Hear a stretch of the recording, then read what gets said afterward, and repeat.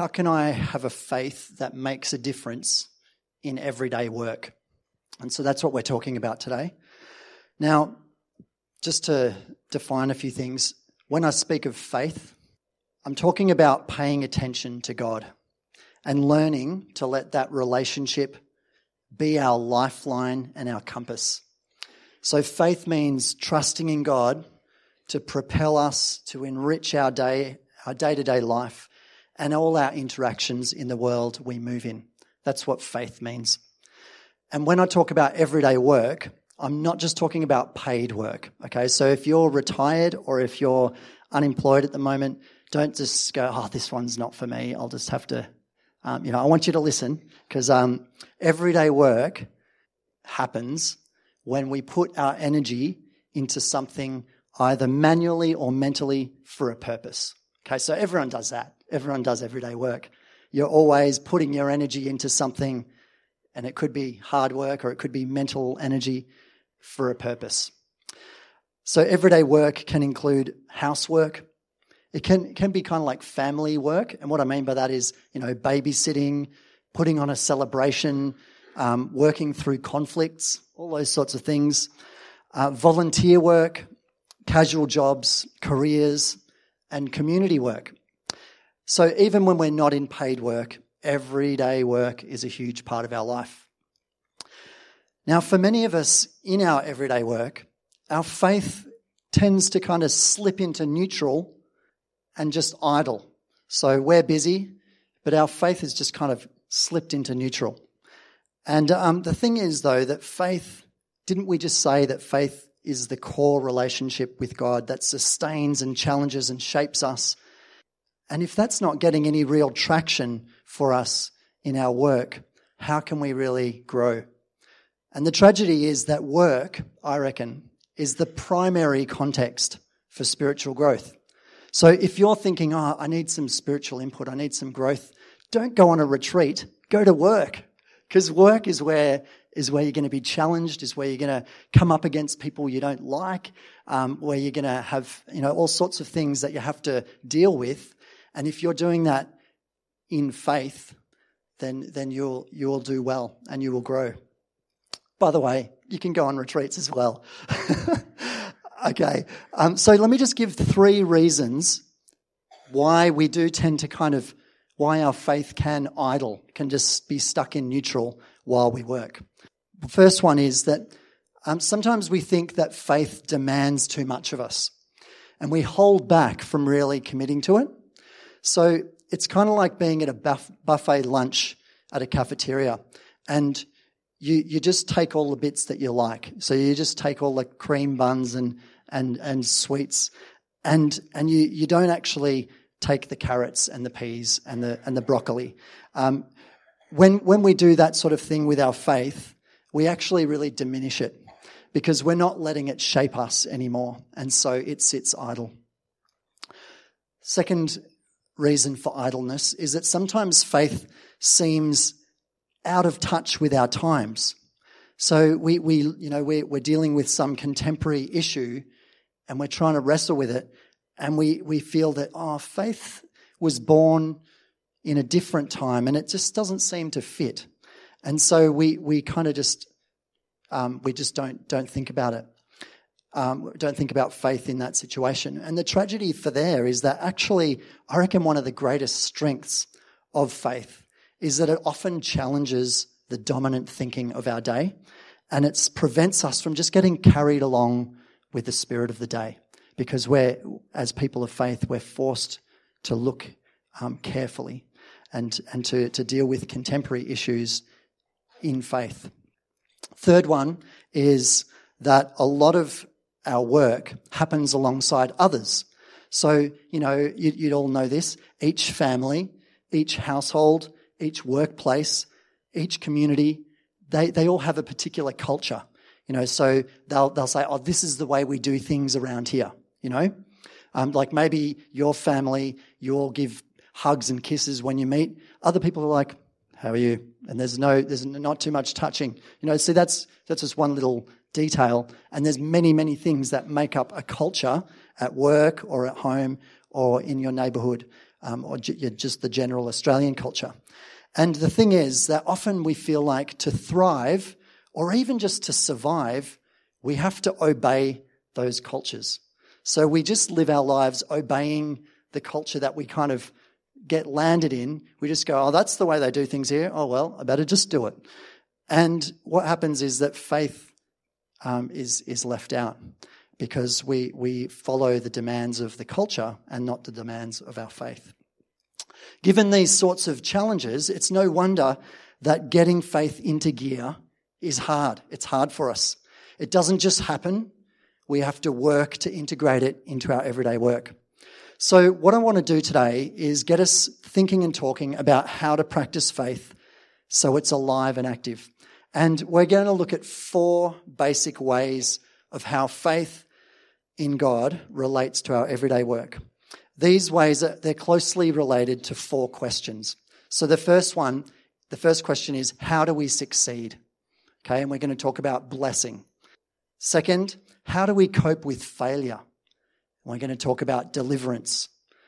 Third question, what should I do and what should I leave undone? Okay, what to do and what to leave undone. And the question there is guidance, or the word there is guidance. And the last one is, why should I engage in this activity in the first place?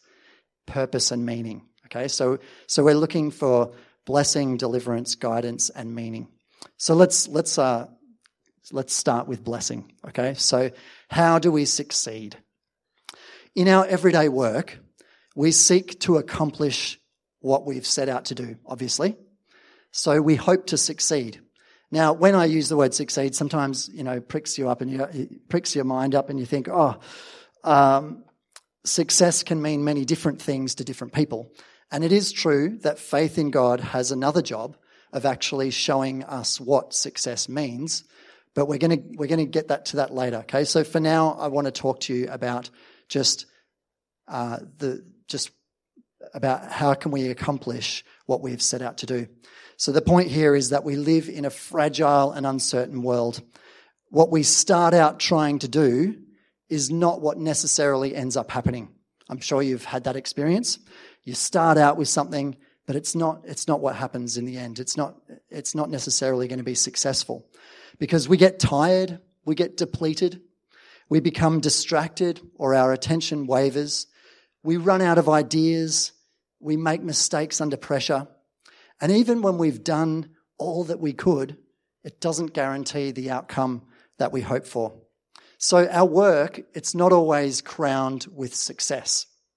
So in faith, we seek help and we pray for blessing.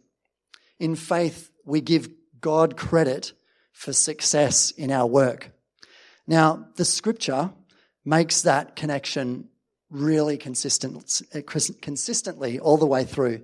I just picked one verse out because otherwise we'd be here all day. 2 Corinthians 9:8 says, "And God is able to bless you abundantly, so that in all things at all times, having all that you need, you will abound in every good work." So you can see that we include God. We say, thanks God for giving me that strength, or thanks for that thing that I was able to do. Now, if you go into a bookstore and you go to the spirituality section, most books are about how to harness spiritual energy to succeed. But in contrast, Christians have often kept God away from success because it just seems a little bit wrong for us. And instead, we've concentrated on God's demands on us. Faith means God demands some things of you. And it's true that God's demands are extraordinarily important if faith is not to become idle in some crucial way. But I want to say to you this morning that most fundamentally, God is not a demander, God is a giver. And we see that picture all the way through Scripture. It holds true not only when we talk about salvation, God gives us salvation, but also it holds true in the realm of everyday activities. So God gives, and therefore we live. God gives, and therefore we can work. God gives, and therefore we can succeed. Our endeavours, of course, can be misguided, like when we want to succeed at the expense of other people. And so blessing can't be the only way that faith in God makes a difference in our work. But nevertheless, we look to God to bless us. In faith, we're assured that God wants to help us. He wants to sustain us, give us strength and creativity. So it's quite appropriate for us to ask God to bless our endeavors. In asking God to help us succeed, we're not giving up. We're not saying, God, I can't do this. Just take over. Poor me. Instead, we pray for blessing in everyday work. And we're asking God to make us willing, capable, and effective instruments in God's hands. Can you see how that's a life of faith? When you're seeing all the things you're doing as God's actually nourishing and supplying the energy that you need. So we're on to the second question now. How do we cope with failure? And I want to talk about deliverance. So the second way in which faith makes a difference, instead of just idling, has to do with breakdowns, with failures in our work. Few of us are courageous to admit failures. We tend to try and hide them. And it's often difficult for us to speak about them. We design our lives sometimes to keep failure at bay. Yet in our everyday work, we're always in danger of some sort of failure. We need help, not only to succeed, but we also need help when we've failed. Things can break down in spite of our best efforts. And it's even tougher when we've worked with integrity and we failed. We do the right thing, and then exactly because we did the right thing, we fail. Then there's also failure which lies within success itself, where we've got to where we thought we wanted. Yes, I've succeeded. I've got to where I wanted. And then we feel dissatisfied. And there's a sense of failure because maybe we were going in the wrong direction in the first place. So when things break down and fail, we often turn to faith. Now, a critic may question this and say, if you come to God in a time of failure, haven't you just reduced God to just like a soothing balm? Go to God when you're struggling. God's just like a divine Band-Aid. Well, I think that as people of faith, if God is concerned about us, then God will help us when we fail. And so in Scripture, just as there is a tradition of God's blessing, there's also a long tradition of God's deliverance. If you read right through the Bible, there's story after story, starting right back at Abraham and Sarah, where God's people get stuck in what seems to be a dead-end situation. And time and again, God finds a way for them where there isn't a way. He makes a way. Jesus, through his life and through his death and his resurrection, he brings about our ultimate deliverance, which our whole faith in God hangs on, where we're saved from slavery to sin and death. So we're saved from bad work, you could say. We're saved from bad work, and we're saved into the new freedom in Christ, to live fully, to live lovingly, to be redeemed as God's beloved, which is the life of faith. So when we fail, God gives us a sense of worth beyond our successes and beyond our failures. Who we are is always shaped by the kind of work that we do and the kind of workers that we are. But we're much more than our work, aren't we? Because we are the beloved children of God. And we're God's children both in success and in failure. God doesn't love us more because of our successes, and he doesn't stop loving us when we fail. When we fail in spite of integrity, so when we say, I've done the right thing and now life's turned out badly for me, we may ask, along with the psalmists who said, I think it should be up there, yeah, this is what the wicked are like, always free of care. They go on amassing wealth. Surely in vain I've kept my heart pure and have washed my hands in innocence. All day long I've been afflicted, and every morning brings new punishments. So there's this sense of, he's saying, like, why should I do good when those who do not do good are the ones that seem to be thriving? Well, in faith, we understand that God promises that if we do what is right, ultimately we cannot fail, since God has made the good world and is moving everything towards a good end. To act unjustly or immorally goes against the very grain of the universe. That's our faith. Okay?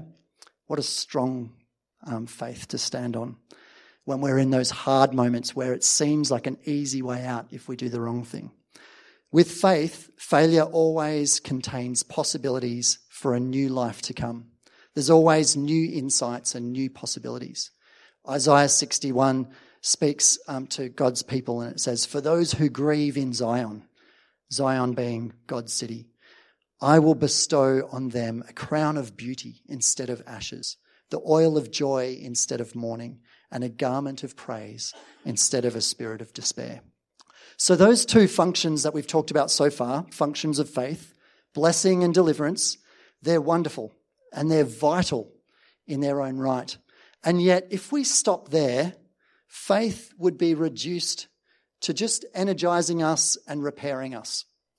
But faith would not orient in any significant way the choices we make in our everyday work. In a crucial sense, faith would still be idling along, because faith in God calls for a way of life and not just a resource to draw on when we're in need. So an authentic faith is one that guides what we do in the world and that shapes how we understand the world and our place in it. So now we move to guidance, and we're asking the question, how does faith guide what we do? When we're thinking about everyday work, that question, how does faith guide what I do, kind of has two sides. One side is more personal, like with my particular abilities and my particular community that I live in, what should I pour my energies into? So that's one side of it. And as people of faith, we follow Jesus' lead there, who talks about guidance kind of like an apprenticeship with God, our Father. He says in John 5, "I tell you the truth, the Son can do nothing by himself. He does only what he sees the Father doing. Whatever the Father does, the Son also does, for the Father loves the Son and shows him everything he is doing." If we read that verse and meditate on that, it really helps us to understand this relational dynamic of how God guides us in our life and apprentices us to be people who look like Jesus and act like Jesus. Guidance is about letting God be our trainer and our master. We let God hold the map for us and lead us into his good work. We pray, we listen, and we discern for what God is doing and calling us to do. John 12, Jesus says, "Whoever serves me must follow me, and where I am, my servant also will be. My Father will honor the one who serves me." Now, the other side of the question, how does faith guide what we do, is about being moral. So what work is morally commendable? Now, when God is kept out of the moral dimension of our work lives, faith isn't doing some of the most important work it's meant to do. We could rock up each day to work, hang our faith on the coat rack at the entrance, and then just go in and do our thing without regard. Or we can let faith in God be our guide, let God speak into the issues and the dilemmas that we're facing, and let him have the final say over what we speak and do. We listen to God and we wrestle together about how to carry ourselves morally and lovingly. We want to discern together what is ethical and what is not, and to act accordingly. So a properly shaped faith nudges us to go beyond just, hey, what can I get away with? What's morally allowed? What we actually do as our faith is shaped is we think, what's morally excellent, right? Can you see how there's a huge difference? What's morally allowed? What can I get away with? Oh yeah, that seems right. That'll do to, hey, what's a wonderful way that I can step into this space? What's morally excellent here? All right, so our fourth one now we're up to. For those who are dozing off, you'll be happy to know it's our last one. But I hope you're not. I hope you're engaged.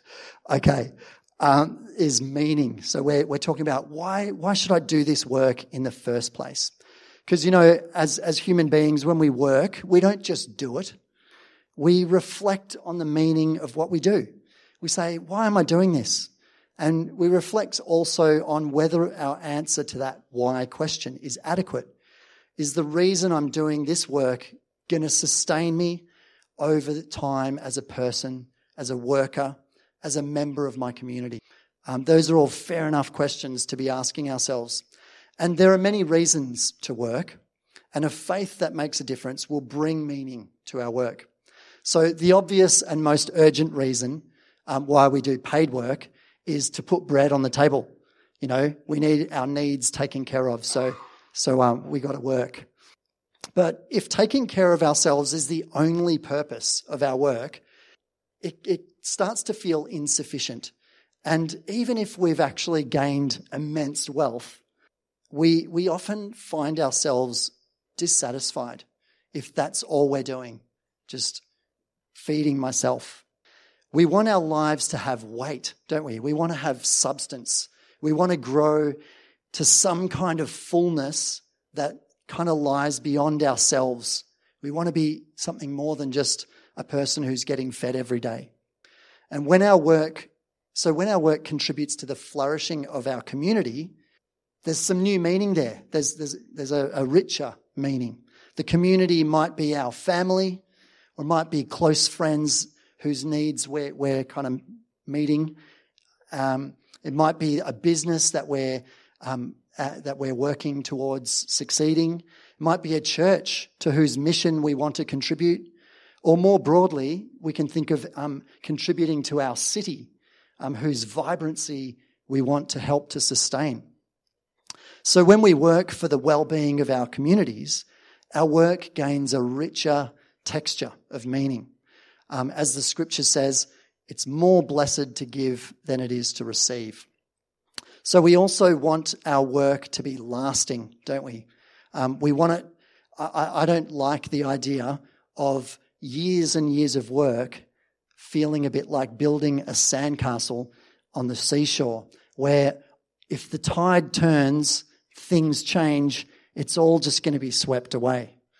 And if you read Ecclesiastes, that's where the philosopher who writes that, he gets stuck in that space where he's going, everything's meaningless because in the end, it's that, and that's his challenge.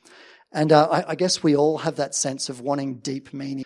Our work, I think, can find deep meaning when in faith we learn that our work is working for God as we work for ourselves and as we work for our communities.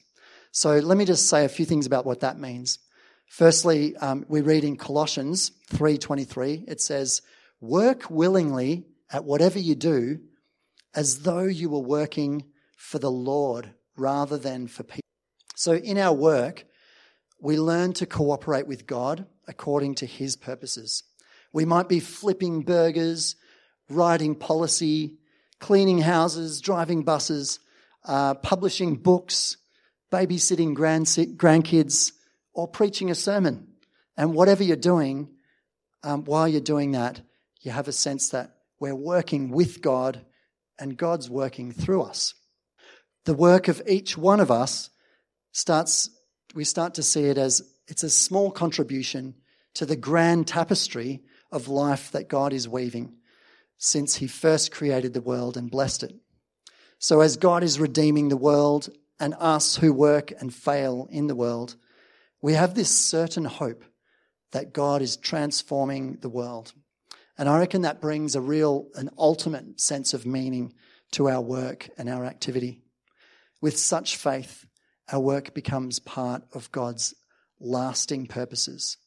In Scripture, we get the picture that in God's future, as much as that kind of remains a bit of a mystery for us, that he'll somehow preserve what is true and good and beautiful in our work, which I find really fascinating and a bit strange, because I think how will it happen? But this is what it says in 1 Corinthians 3. If anyone builds on this foundation, speaking of the foundation of Jesus, using gold, silver, costly stones, wood, hay or straw, so you might be using all sorts of materials, their work will be shown for what it is, because the day at the end will bring it to light. It will be revealed with fire, and the fire will test the quality of each person's work. So our work matters eternally. How about that? Isn't that amazing? All right, so we've come to the end of our 4 areas, and I think that those 4 areas of blessing, deliverance, guidance, and meaning, they give the basic shape of a vibrant faith which refuses to be idle. God blesses us, and we can succeed in our work. God delivers us, so we aren't weighed down by our failure, but can bounce back in hope and joy. God directs us, so we can work in both personally fulfilling and morally excellent ways. And God gives meaning to our work, drawing us into his purposes, gathering all our efforts as we work for ourselves, our communities, and as we work through them. And we're able to God redeems them, he works through them, and he transforms our world through us. So our faith will make a positive difference when in these 4 ways God is at work in our work. Just before I get to the very, very end, there's a sheet of paper on each of your chairs. If I can just get you to have a look at that quickly, because I'm always a big believer that you can hear a great sermon, and I reckon that was a pretty good sermon, that's just been said, but you can always kind of go home and it might not necessarily make a difference in your everyday life. And so this is a practice that I'm encouraging you to do. So when you get to the end of your day and you go, oh man, I'm in bed, I'm about to turn the light off, and what a day it's been. All that everyday work, all that housework, all that all the different things. Before you go to sleep, I reckon it'd be fantastic if you did this, if this became a regular activity. I'm not going to read through the whole thing, but I'm just going to quickly go through it. And the idea of this is to remind yourself of God's activity in your day, okay? And if you do this, it actually trains you to be mindful of God in your day so that you're not just slipping into neutral with your faith as you work. So what you do is you become aware of God's presence. So you kind of enter into a prayerful space and you look back on the day, and in the company of the Holy Spirit, you're asking God to sort of bring to the surface some of the different activities that have happened in your day. So you can say, oh, yeah, I made breakfast, didn't I? And oh, yeah, I had that argument with my daughter. Yep. And then I went to work and I was grumpy. Yeah, I was a bit rude to that person. And then I did that. And I did that fantastic thing. That was really fun. And, you go through your day and you're just remembering the different things that happened. And the first step is to review the day with gratitude. Okay. So, gratitude is the foundation of our relationship with God. We're saying, thanks God, you've really blessed me today. You've blessed my health. You've blessed me with food. And I can see all these little ways that you've helped, you've been there for me. Even those strawberries that I had for dessert, they were fantastic. You know what I mean? Like, it doesn't have to be big things. It can be small things. When we've finished that bit, then we actually stop and pay attention to the emotions of our day. So some of you will have a real roller coaster ride of an emotional day. Others are pretty plain sailing, and you'll just go, yeah, I'm not sure if I had too many shifts. But what you do is you think about those emotions, because I think that sometimes God's Spirit is saying something to us when we get emotional. So if you're feeling frustrated, God, what are you saying to me in that space? If I'm feeling really, angry, or if I'm feeling really excited, maybe God's leading me there. So you ask God what are you saying to me through those emotional places? So there's a bit of that That's part 3. Part 4 is then choose one feature of your day. So maybe through your little reflection time, you've got one particular thing that you go, that was a really significant event. It might have been a conversation. It might have been just some activity you did. But again, you ask God's Spirit to direct you and to show you. It might be something you're struggling with, or it might be something that you're really thankful for. And then you, at the very end, you look towards tomorrow. So you just have a bit of a thought, what's happening tomorrow? And you ask God to light your way in those challenges or that whatever's facing you for the next day. If you do that, and if you do that daily, yeah, it's a bit of work, but it's not much, and it's a good way to go to sleep too, because it makes you lose some of your anxieties and worries before you sleep. I really encourage you to do that. And if you are doing it, I'd love to know. I'd love to be able to, to talk to you about it, because it's a really important thing. All right, so what we're going to do now is just head into our time of response. So I encourage you to get your response cards, and I've got 3 questions which are going to be on the wall there, and these are things for you just to think about, having heard the message today and being part of our service. So here's the questions. What are some key areas of everyday work for you at the moment? So just an easy one. What do you do? What are some of the things that you think, yeah, that's a key part of my work? How have you been challenged to better integrate your faith into your everyday work today? Is there a certain one of those 4 that we talked about that's particularly challenging you? And the last one is, what will you do to commit? What will you commit to do this week as a first step towards growing in faith? So that last one's really about getting practical. What am I going to do to make that change? There's going to be a bit of music playing. I encourage you just to spend the time prayerfully and write some things down. And David, at the end of, while we're going through and we're singing our last song, David will come around to collect those response cards if you're happy for us to do that. All right, thanks.